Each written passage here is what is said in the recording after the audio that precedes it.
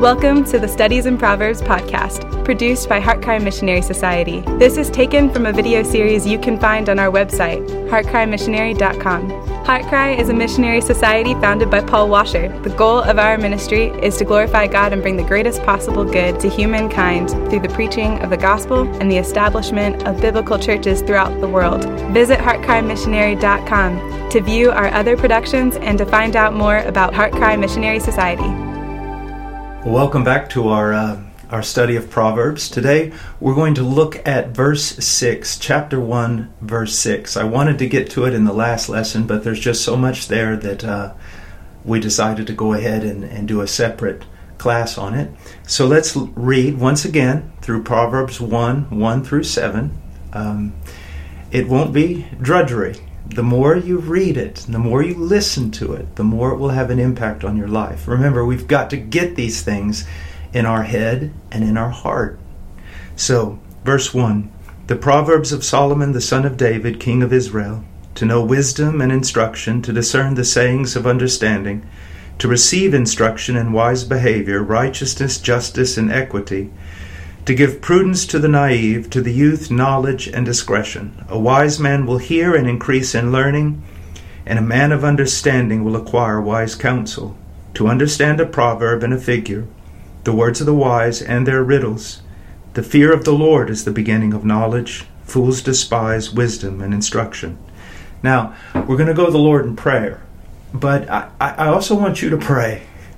Ask God, beg God, cry out to God, that He give you wisdom, that He give you insight, not just for this class, but for everything, every time you sit down and read the Word of God, or listen to your elders in the church preaching, or your parents teaching you. Let's pray. Father, thank you so much for the opportunity to be here with these young people, and I pray, dear God, that you would bless them. Bless them for your sake. Bless them for the sake of your Son, for His glory and good pleasure, that they be useful servants of Christ, that they would love Him and follow Him and trust in Him alone for salvation. Lord, please help us now. In Jesus' name, amen. All right, so let's look at verse 6. To understand a proverb and a figure, the words of the wise and their riddles. Now, the word understand here means to see, to perceive. Let me give you an illustration. When I had more time, back when I was younger, I would go hunting. I would deer hunt, turkey hunt, things like that. And I would always hunt with this friend of mine, Darren Rotman. And he wore glasses, and so his vision wasn't that great. As a matter of fact, when we were in broad daylight or out where the sun was really shining, it's like I could see better than he could. But when we would be in the forest, oftentimes we'd hunt together, and he'd stop me and he'd say, "Look at that deer, it's right over there." And I would look and I would look and I would look, and I honestly couldn't see it. And he would say, "No, it's right there." And I would try, I really would, but I just couldn't see it. And then I discovered that when it gets darker, I don't see as well. Also, I found out that he's not as colorblind as I am. So the brown of the deer stood out from the green background, but for me, it really didn't. So you see, that's the way it is a lot of times when you're studying the Word of God. We're truth blind, we're application blind, and we need to constantly be crying out, "God, show me this, point it out to me, let me see it and perceive it," and not just see it, but perceive its worth, its importance for my life. I mean, guys, look, this is a life and death thing we got going on here. If you're a Christian, you're in enemy territory, you're behind the lines, and there are a lot of dangerous things, and the only way to navigate it is by seeing. And you and I don't see so well. So we need to diligently study the Scripture, but we also need to diligently pray. God, open my eyes. How many times in the book of Psalms do we see or hear or read of David doing that very thing. Even the Apostle Paul in the book of Ephesians, there are two very important prayers in which he's basically saying, oh, let me see. Let the people see. So we need to perceive, we need to understand the value of what's being taught us. You know, kings and prophets and wise men waited to hear the things that we now hear and they never heard. We're very privileged people to have a Bible. We need to study it. Now, he says to understand a proverb. We've already talked about what a proverb is, but we'll go through it again. It's inspired. It's in the Scripture, so it's the inspired Word of God. And yet it has it's the type of literature that I can best define as, you know, the observations of wise men in different categories, so that they speak in generalities. The book of Proverbs, as I've said, and I want to iterate over and over, it's not saying if you do this, you'll be rich. If you do this, you'll always prosper. If you do this, you'll never have problems. That's not what it's saying. But what it's saying is, generally, if you see a person who's very diligent in their labor, they're going to prosper economically. Generally. There are exceptions, and there are exceptions in our lives in which we will go through times of trial. A person who does not get angry quickly is probably going to get in a lot less altercations, fights, than someone whose anger flares up swiftly. But that doesn't mean that a person who's very patient won't at times enter into conflict. And so it's talking about Proverbs, a general rule of life, that if you follow a certain pattern, you're going to see certain consequences. So when able to understand the Proverbs, if you read through this whole book and you go, as you should go, and say, I don't understand this and I don't understand that, well, you have to understand it. So that's when you cry out, Lord, open up my eyes to perceive it and show me how to apply it. So a proverb, and then a figure. This can be dealing with something like what Jesus taught when we talk about his parables. It is a story or an illustration, and within it is found, usually, not every word is teaching a specific truth, but a general principle or truth out of that story. And we need to be able, like a miner, to go in there, listen or read, dig a little bit, and find the jewel that the teacher is wanting to show us. And then the words of the wise. Now, when he says the words of the wise, this is an opposition. And opposition means that basically he's repeating himself. The words of the wise have to do with the proverbs and the figures. So he's saying, he's emphasizing, look, you need to perceive what a proverb is. You need to perceive what a figure is when it's in the Scriptures. You need to know these words of the wise. You need to understand them. Now he's going to go on. He says, understand a proverb and a figure, the words of the wise, and their riddles. Now, this word riddle can refer to even poetry, but it's primary in a saying that is difficult to understand. Very difficult to understand, and requires that you and I work. Now, I have known people who were, I know they did not have an exceptional IQ at the university, and yet they made exceptional grades.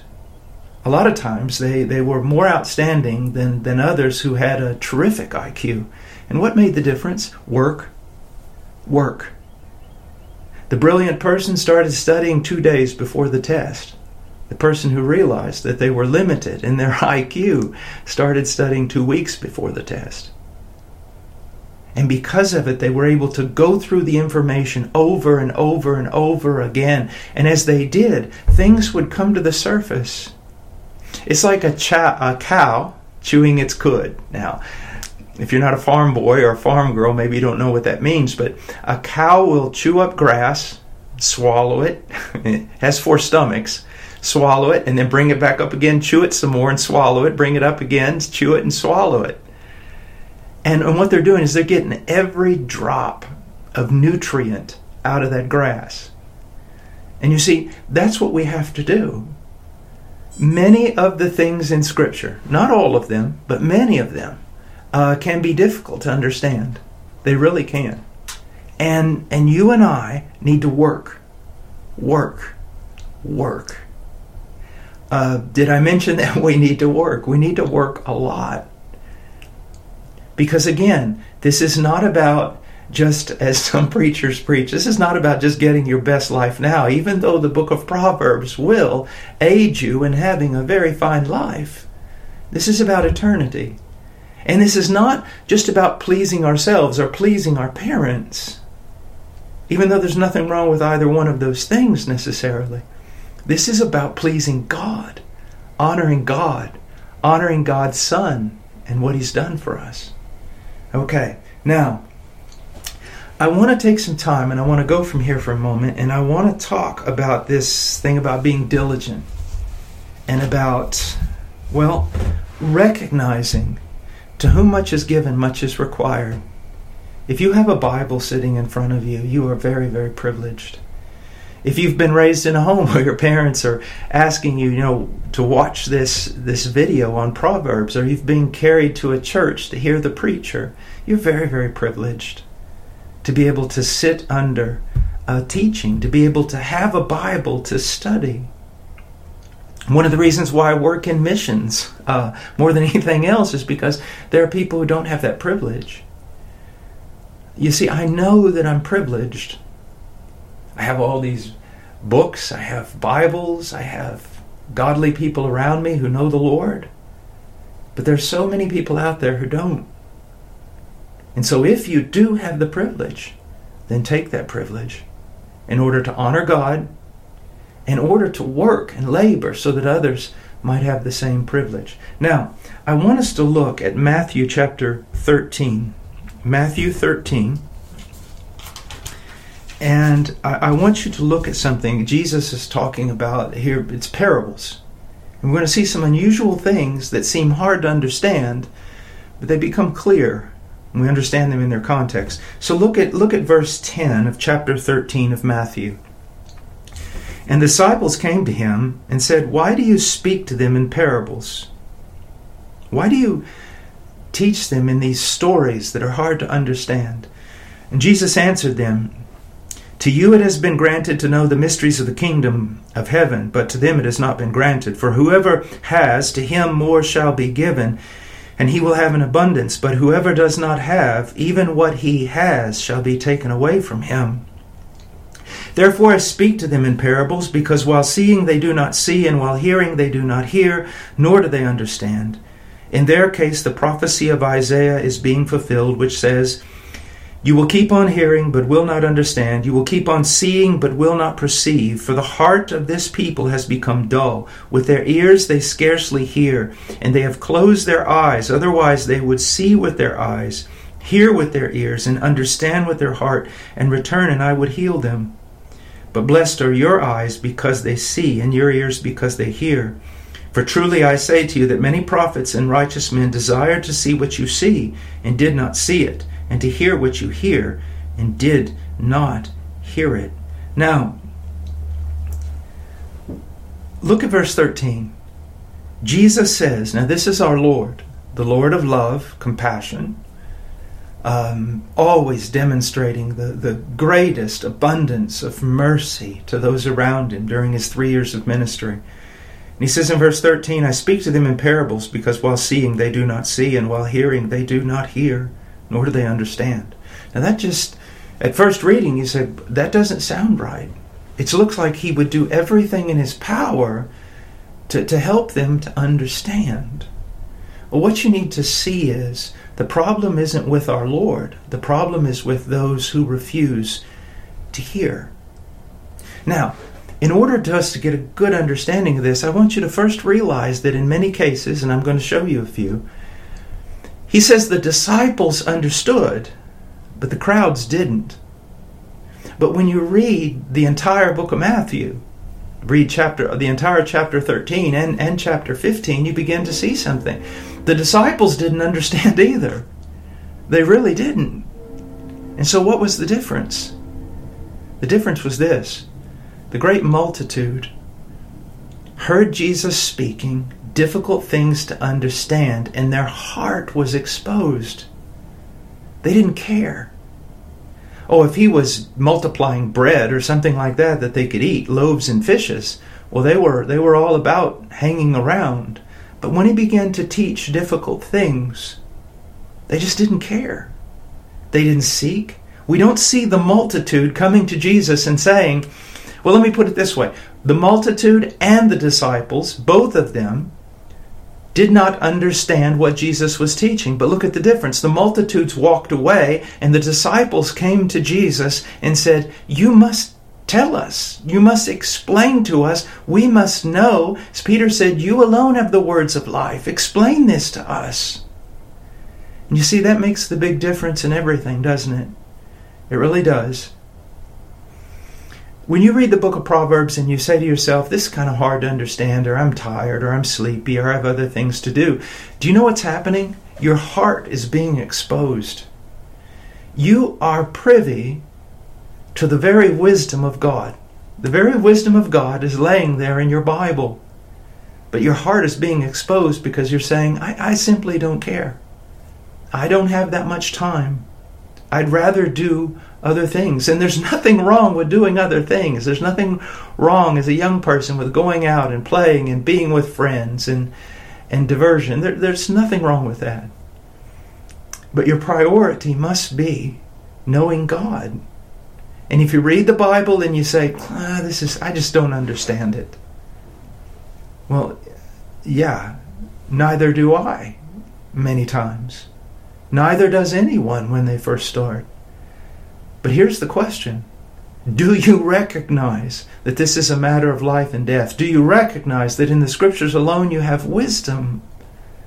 Do you see any value in the words of God so that you would say to yourself, I must know. I must know. I always tell my children this, the Bible says it's full of treasure, that wisdom, like jewels in abundance.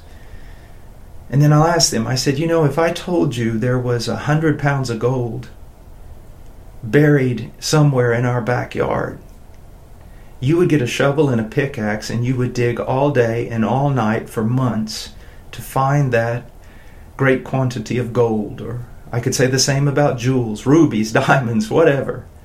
If I told you it was there, you'd dig through solid rock. But something far greater than gold, far greater than rubies or jewels, is in the Word of God. And no, you're not going to open up this Bible and from the very beginning understand everything. But you must. You must understand. Now, I want you to look at chapter 13. Let's look over at verse 36. Then he, that is Jesus, left the crowds and went into the house. And his disciples came to him and said, Explain to us the parables, the parable of the tares of the field. Do you not see? Where's the multitude? This guy, he says things difficult to understand. But look at the disciples. Show us, Lord. We must know. Now, go on over to chapter 15. I want to show you something. Chapter 15, verse 15. Chapter 15, verse 15 of Matthew. Again, Peter says, Explain the parable to us. Jesus said, Are you still lacking in understanding also? Now, here comes Peter, and he just says, Please, explain to us what this means. And look at Jesus' response. To our modern sensibilities, this seems really hard, doesn't it? Are you still lacking in understanding also? If you came to someone, a Bible teacher or your mom or dad, you said, Explain this to me. And they said, Are you still lacking in understanding? Are you still so hard-headed you can't get what I'm saying? Now, what would you do? I know what most people would do. They would be offended. We have become like a raw nerve. We're so sensitive that if anybody even looks at us the wrong way, we're out the door and pouting, and there'll be 100 people rubbing us on the back and telling us that that other person had no right to be so mean to us. Look, we need to stop this. Stop with this silliness of being so sensitive that we can never see what's really going on. Jesus is not being unloving. He's not being unkind. He's simply seeking to show Peter and the others, look, give yourself to this. Give yourself. Sit in a field. Wake up in the middle of the night in a night watch. Whatever it takes. I don't care what you have to do. Stand on your head. But you need to get this, and you need to work at it.